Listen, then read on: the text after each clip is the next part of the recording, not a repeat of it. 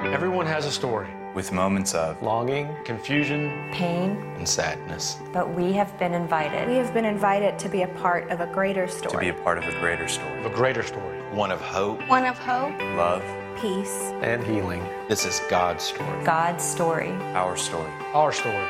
your story. A story of immeasurably more. a story of immeasurably more. A story of immeasurably more.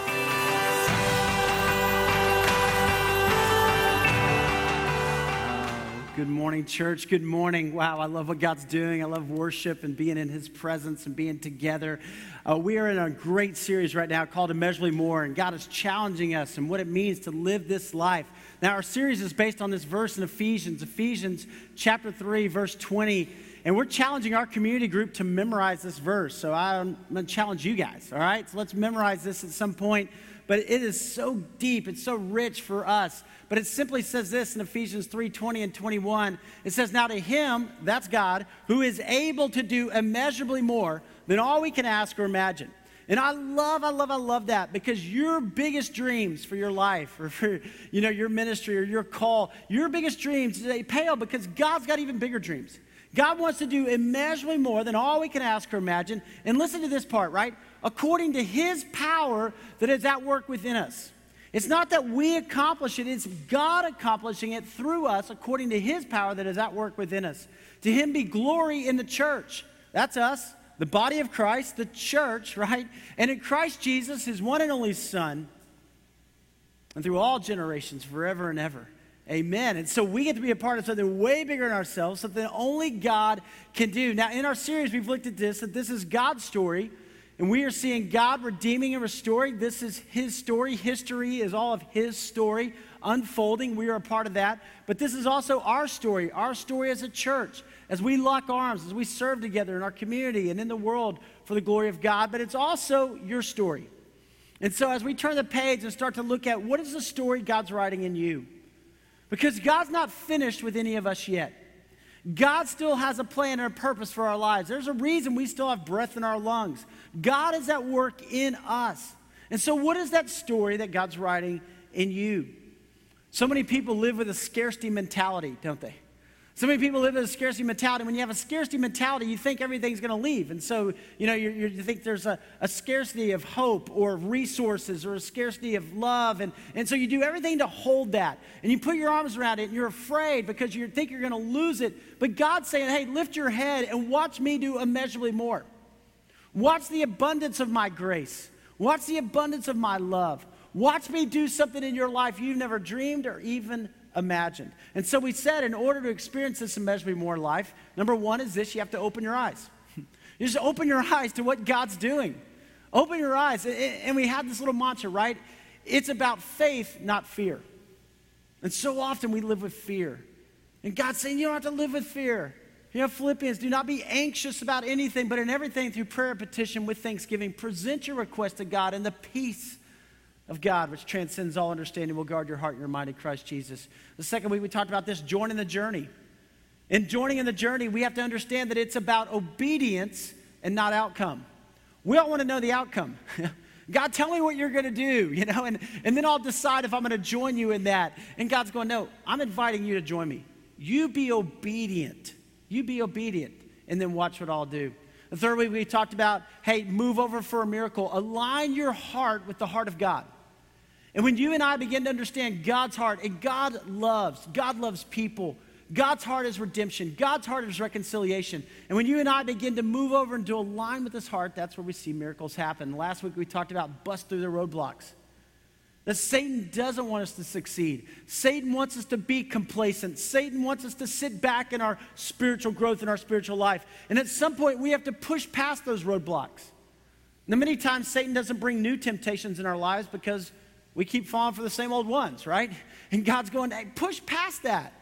Come on. It's by my power at work within you. And when we begin to push through those things and say, hey, I'm not going to settle for a comfortable life. I'm not going to settle for a life of fear. I'm going to settle for God and God only, and I'm going to follow Him.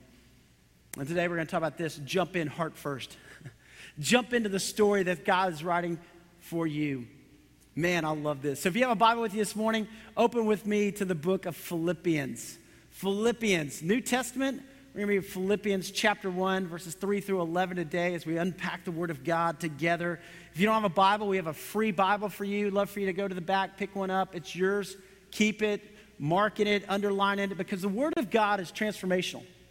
And we believe and we know here at Rolling Hills, we're going to teach the Word of God every week because we know the Word of God does not return void. And what God does and what He speaks to us through His Word. So if you're watching online, hey, grab a mobile device, pick up on YouVersion, follow along with us. But here's what God's Word has to say. Now, the Apostle Paul is writing here in Philippians, and he's writing from prison. Last week he was in prison. It was his second imprisonment, as we saw, in 2 Timothy. But this week he's in prison in Rome, and he's writing to the church in Philippi. And Paul is there. Now, he's under house arrest, so there's people who are coming to see him. But he starts to think, when you're in prison, you kind of start to think about the things that are important, right? You think about the big picture things. And Paul starts to think about this church here in Philippi, and he writes this letter back to them, and in verse 3 he says, hey, I thank my God every time I remember you. And Paul's just thinking about the people in the church. He had planted this church years ago. If you go to Acts chapter 16, you can spend some time unpacking the people in the church there in Philippi. And maybe later on, if you want to spend some time this afternoon or just reading through Acts 16, it's amazing. But in the church in Philippi, when the Apostle Paul came and Silas was there, and they go down to the river and they meet this woman named Lydia. And Lydia was a dealer in purple cloth. She was a businesswoman. And so they have the opportunity. They're down by the river, and she starts asking what they're doing, and they have the chance to share with her about Jesus. And she comes to know the Lord. And she says, hey, why don't you guys come to my house? And come over here. And many believe that's where the church in Philippi met, was at the house of Lydia. But her whole family comes to know Christ. They're all baptized. And one day Paul's walking along, and the slave girl's following him. And she's shouting these things because she had this evil spirit. And she's like, these are messengers of the Most High God. And finally, Paul was like, stop. And he cast this spirit out of her. And her owners are so upset because they had made a lot of money off her. That's what the Bible says in Acts chapter 16. They were just using her. And they're so mad that they have Paul and Silas thrown in jail, but there's a slave girl that's now a part of the church. And while they're in jail, Paul and Silas, after being beaten, are in jail, and late at night, about midnight, they're just worshiping. They're singing worship songs. They're praising God. And all the other prisoners are listening to them. And then God shows up, and he shakes the prison, and the doors fly open. And the jailer, man, this guy is upstanding, great job, Roman army, He reaches over and grabs his sword because he's going to kill himself because he thinks all the prisoners have escaped. And if you're a Roman soldier and prisoners escape, they kill you. And so he's just going to take the opportunity to do it himself. And he grabs his sword, and Paul goes, wait, we're all here. We haven't left. Nobody's gone anywhere. And the jailer falls on his knees and says, hey, what must I do to be saved? And he gives his life to Christ. And then his whole family's baptized. So the church in Philippi, it's ordinary people. A lot of times we look at people in the Bible and we think there was something extraordinary going on there. You know what was extraordinary? It was God. These were ordinary people who encountered an extraordinary God, just like you, just like me. And what God wants to do in our life, and God was writing an immeasurably more story in them. And God's doing it in us. Pick up at verse 4. He says, hey, I thank my God every time I remember you. And then he says, in all my prayers for all of you, I always pray with joy. I love that. I love Philippians because it's such a joyful book. I mean, even in prison, Paul's just like, man, what we have in Christ, you guys. I always pray with joy because of your partnership in the gospel from the first day until now. And I love that word partnership because that really is what church is. We're locking arms together. We're serving God together locally, internationally. We're serving God in our families. We're making a difference for the glory of God. And look at verse 6. Being confident of this, that he who began a good work in you will carry it on to completion until the day of Christ Jesus. You remember when you first responded to Christ? You remember as God drew you to himself, and maybe you were 7 or 8, or maybe you were in middle school, maybe you were in high school and a friend invited you to church, or maybe in college and somebody sat down with you and said, hey, man, I love you so much. I want to tell you what God's doing in my life. And you were just like, wow. Or maybe you were a young adult, or maybe you've just come to know Christ recently here at Rolling Hills, praise God. But he says, listen, he who began a good work in you will carry it on to completion until the day of Christ Jesus, right? He's saying this, church, God's not finished with you. He's saying, hey, individual follower of Christ, God's not finished with you. You know, you don't retire, you don't step back. God is still writing a greater story. Paul says, I'm confident about that he who began this good work will carry it on. And God's going to carry it on in you. And then he keeps going. And he says, it's right for me to feel this way about all of you, since I have you in my heart. For whether I'm in chains or defending and confirming the gospel, all of you share in God's grace with me. And God could testify how I long for all of you with the affection of Christ Jesus. And you see Paul, who just pastored this church, he planted the church, man, he loves the church. Loves the church. Some people say, well, I love Christ, but I don't love the church. You're like, really? I mean, that doesn't make sense. I mean, the church is the body of Christ. The church is the bride of Christ. The church isn't perfect. The church makes mistakes. There is no perfect church, but you should love the church. Lock arms together. And then he says, hey, in verse 9, this is my prayer.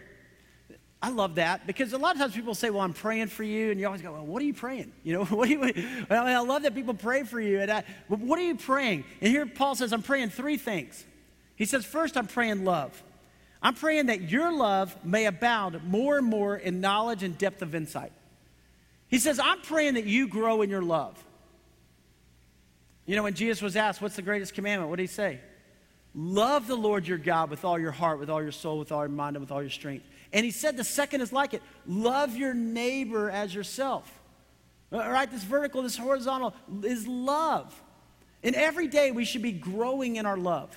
We should be growing in our love for God, or growing in our love for others. He says, hey, I want your love to abound more and more. As you know more about God, as you dive deeper into God, what should grow in you is love. Here's the second thing he says. Hey, I'm praying for discernment. He says, so that you may be able to discern what is best and may be pure and blameless until the day of Christ. He says, I want you to discern what is best. Now, discernment is something we all need, right? We all need to understand what God wants us to do. And our God is not a God of confusion. Our God is a God of clarity. He wants us to know. And so Paul says, my prayer is that you would discern what is best. Most of our decisions are not between what's good and bad, right? I mean, they're just not. They're between what's good and best.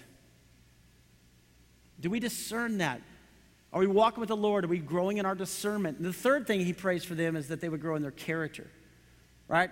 He says, filled with the fruit of righteousness that comes through Jesus Christ. Character is who you are when no one is watching. That's your character. And he says, I hope you grow in the fruit of righteousness that comes from Christ, that Christ would so fill you, that you would be a character in your home, a person of character in your workplace, a person of character in all of your relationships, that you would radiate Christ. Why? Well, to the glory and praise of God. That we would bring glory to God, that our lives would be a living testimony to the God that we serve. So how do we bring glory to God? Well, we do what God calls us to do, right?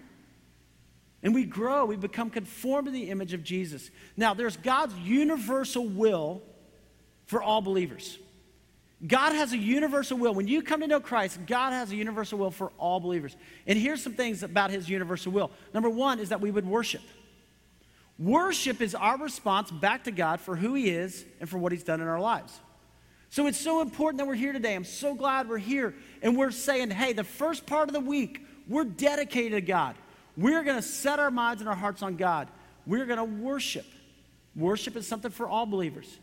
There's discipleship. Discipleship is a universal will for all believers. That our lives look more and more like Christ, that we grow deeper in our faith, that we grow deeper in the Word. Discipleship. Evangelism is something for all of us. Now, many times I go, I don't know, I'm not really an evangelist. I think God's calling you to go stand on a street corner with a sign. I mean, he may, but probably what he's calling you to do is to share the good news. Somebody shared Christ with you, right? I mean, somebody sat down with you, and whether it was your mom or your dad or a grandparent or a friend or a college roommate, somebody shared with you, and God's just going, I want you to share the good news with others. I want you to let people know. A fourth universal will is fellowship. That you are a part of a body, that you're a part of a community. That's why it's so important for us, because God doesn't want us to go through life alone. God gives us the body of Christ. The fifth is ministry. That we all realize that we have gifts and talents, gifts of the Spirit, to do ministry, to further God's kingdom. And when we begin to use those, man, that's when we flourish spiritually. So God has a universal will for us, but God also has a very specific will for your life. Have you ever thought about that? God has a very specific will for your life. You pray about what college should I go to, right? What job should I take? What person should I date? And what career should I have? These are things that we pray about. And God says, I have a specific will for you. I want you to achieve this will that I have in your life. Look over at Romans chapter 12. I think this is so important. Romans chapter 12, verses 1 through 2. It says, therefore, I urge you, brothers, in view of God's mercy. He says, in light of what God's done for you, right? In light of his mercy, to offer your bodies as living sacrifices, holy and pleasing to God, this is your spiritual act of worship. So worship isn't just coming in and singing 4 or 5 songs and going out. Worship is living a life of response back to God, of bringing glory to God. That's your spiritual act of worship. He says, do not conform any longer to the pattern of this world, but be transformed by the renewing of your mind. So worship, right, is falling more in love with God, the renewing of your mind, growing in your character. Then you will be able to test and approve what God's will is, right? So this is discernment. Then you'll be able to test and approve what God's will is. And then he says, his good, pleasing, and perfect will. Notice that. His good, pleasing, and perfect will. I think as we look back over our lives, many times we go, oh, there was a decision that I made that I know that wasn't what God wanted me to do. And what God does is he takes and he redeems that. See, not all of our decisions are good decisions, but God can bring good out of that. But what God wants us to know is, hey, don't just settle for my good will or my pleasing will. I have a perfect will for you. And I want you to know that. And I want you to follow me. And I want you to trust me. And I want you to grow in me. And as you and I, from this point forward, say, God, what do you want to do in me for your glory? And we begin to listen, God will speak. And God says, I want you to follow me. Now, we're not all perfect. We're all going to make mistakes. There's going to be times we're going to mess up. And God's going to take and he's going to redeem and he's going to restore and he's going to make things right. But God says, hey, I've got a plan for you. Would you trust me? Would you follow? Because I want to do immeasurably more in your life. I want you to hear from a couple in our church, and I want you to hear a little bit of their story. And listen for this as you hear their story unfold. Ryan and Annette, thank you for sharing your story with us today. Tell us a little bit about your life before, kind of what was happening, how you guys met. Tell us a little bit about that. Well, we were living in Los Angeles, California, and in 2009, I met Annette at Cal State Northridge. Shortly thereafter, we were married and we were living in San Fernando Valley. We were just in a place where we felt like we needed a change, and we weren't really attending a church consistently. It just got to a point where we just felt like there was something greater, and so I decided to start looking into pursuing a move here to Nashville through my work, and we started talking about that. And I wasn't on board at all. Yeah. With both of our families there, we had our oldest Elliot at the time, and with both of our families there, it just didn't seem like a smart thing to move away from family when you have little children like that, and planning to have more. And I just wasn't on board at first. And then I ended up attending my sister's baptism. Nobody else from our family was able to go at that point, but I was there with her, and we attended the service beforehand, and it was incredible. It was an amazing service. During the service, I so clearly felt God talk to me for the very first time. I very clearly heard him give me 3 specific things that he wanted me to do, and I I at first didn't know if it was real, if that was it, but after speaking with my sister and praying about it and talking to different people, I just knew that this was really literally instructions from God. And the 3 things he told me was, first of all, to get on board with Ryan, to move to Tennessee. That was the first step. Second of all, to get baptized myself. And then thirdly, to work at the church, which all 3 of those things just seemed very out there to me. At the time, I didn't know that this was something that I could do. So it was a big step of obedience for me to be saying, okay, I'll move away from, my family, especially at that time, because my mom had just been through cancer, and I couldn't imagine moving away from her at this point. But I remember on the way back in the car from the airport when Ryan picked me up from this trip to go see my sister get baptized, I immediately told him, I said, I clearly heard God, and I think we're ready to move. I think you need to start, making the moves and talking to the right people and getting that in. And so he did, and about 1.5 years later, we were able to get both of our jobs to transfer us over to Nashville, and that was a blessing within itself that neither of us had to leave our job. And so we did, and it was a big move. It was a lot of work, but we came here, and about 3 weeks later, we found Rolling Hills, and that was a game changer for us. We immediately got involved with small groups, and it just felt like we had a family away from home. Yeah. And her having never been more than an hour away from her parents, now across the country, it was our family. Was a big deal. Yeah. And for us to come here to Tennessee and not feel like we're alone, and to feel like we're doing the right thing. God has us on the right path, and there's a reason we're here. Made a huge difference for us. And so we got to a point where, you guys were talking a lot about next steps and all of that, and baptism I knew was that number 2 on that list that God gave me. And so I started I went to the baptism class, and it was wonderful. I remember just at that time in our life, we were all kind of growing our faith at that point. My next step was baptism, and I did it, and the very next day, at the time I was very, very unhappy in my job.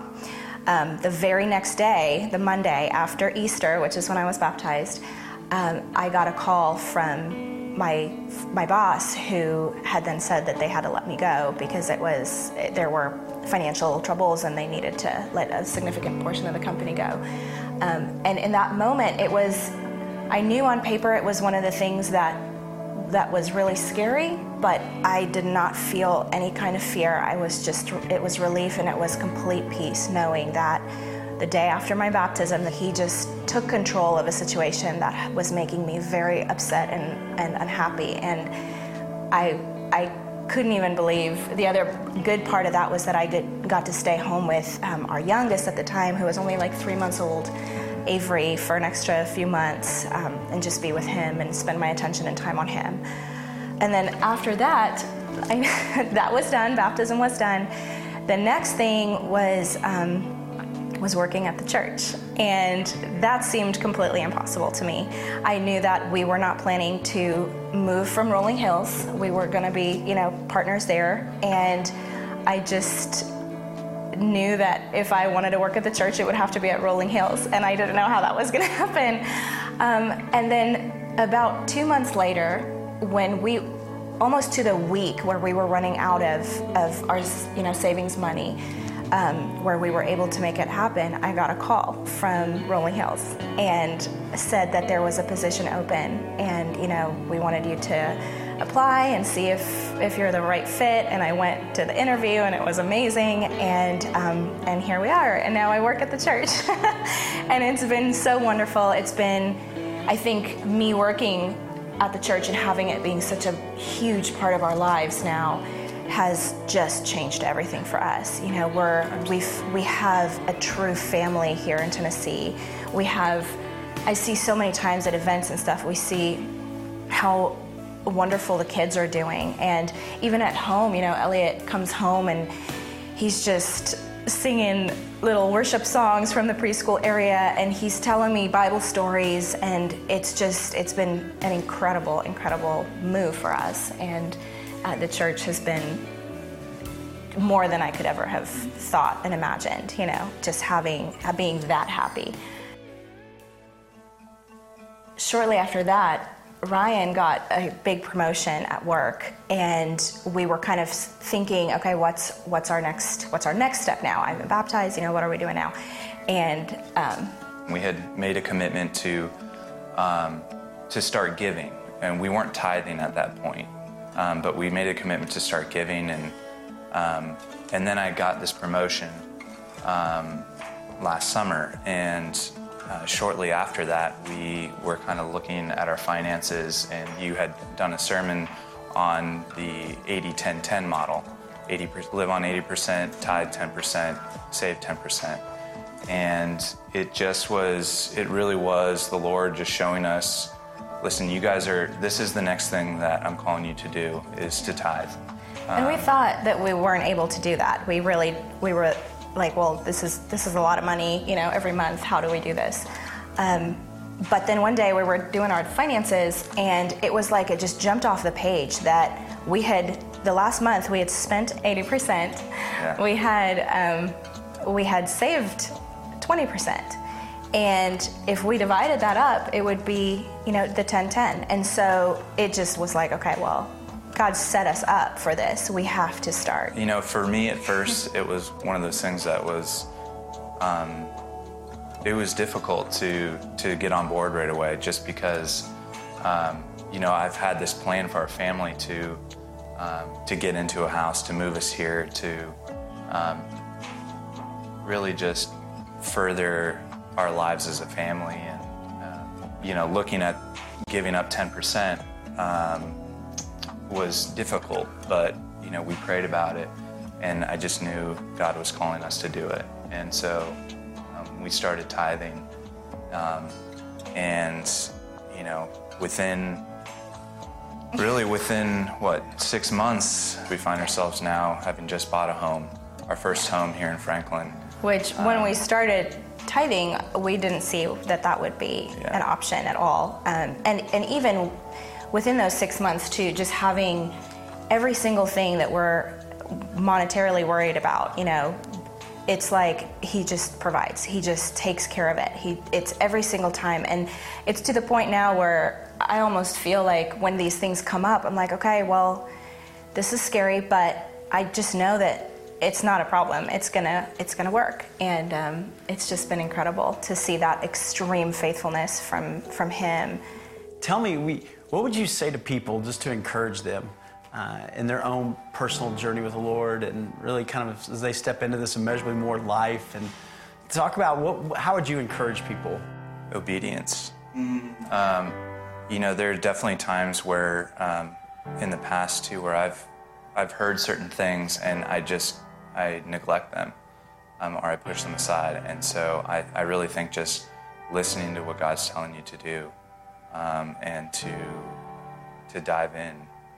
You know, you're not going to know how things are going to end up, but I think if you just continue pursuing His path, that you're going to find yourselves on the other side in a much better way. It's really scary sometimes. God will call you to do things that you can't imagine yourself doing, and will push you out of your comfort zone. But those things will set you up to get where He wants you to get, which is a place that you can't even dream up yourself. It's a trust that you start building with the Lord, and you just know, okay, God, you've done it before. Just help me through this one too. And He does every time. He shows up every single time. It's been incredible. And it's not always in the way that you think, but when He does, it's so much better than you thought.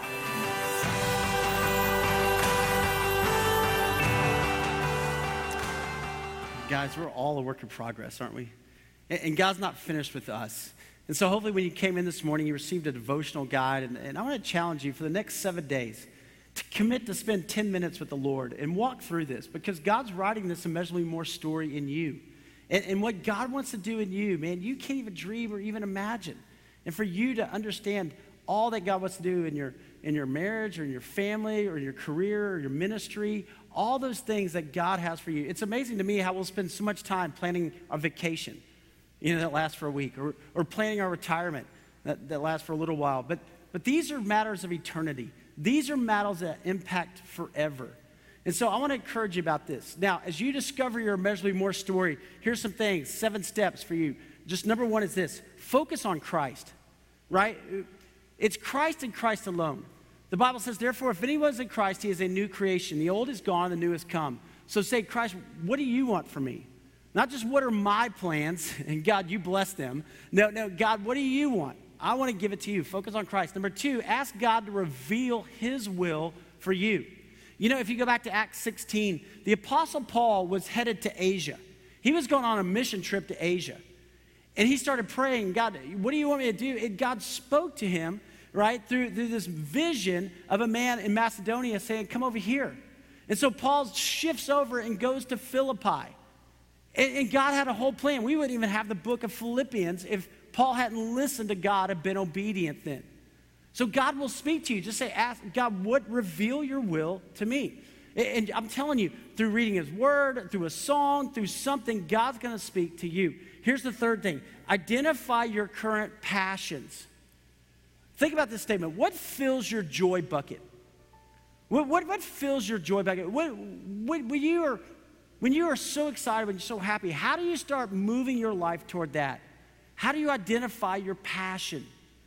This past Thursday, we had our Men's Leadership Network, and Isaac Meek, Isaac and his wife Stephanie, part of the church, and Isaac, he said, hey, I was the CFO, I was doing accounting at this firm, and he goes, and I was good at it, but it was draining me, it was just wearing me out.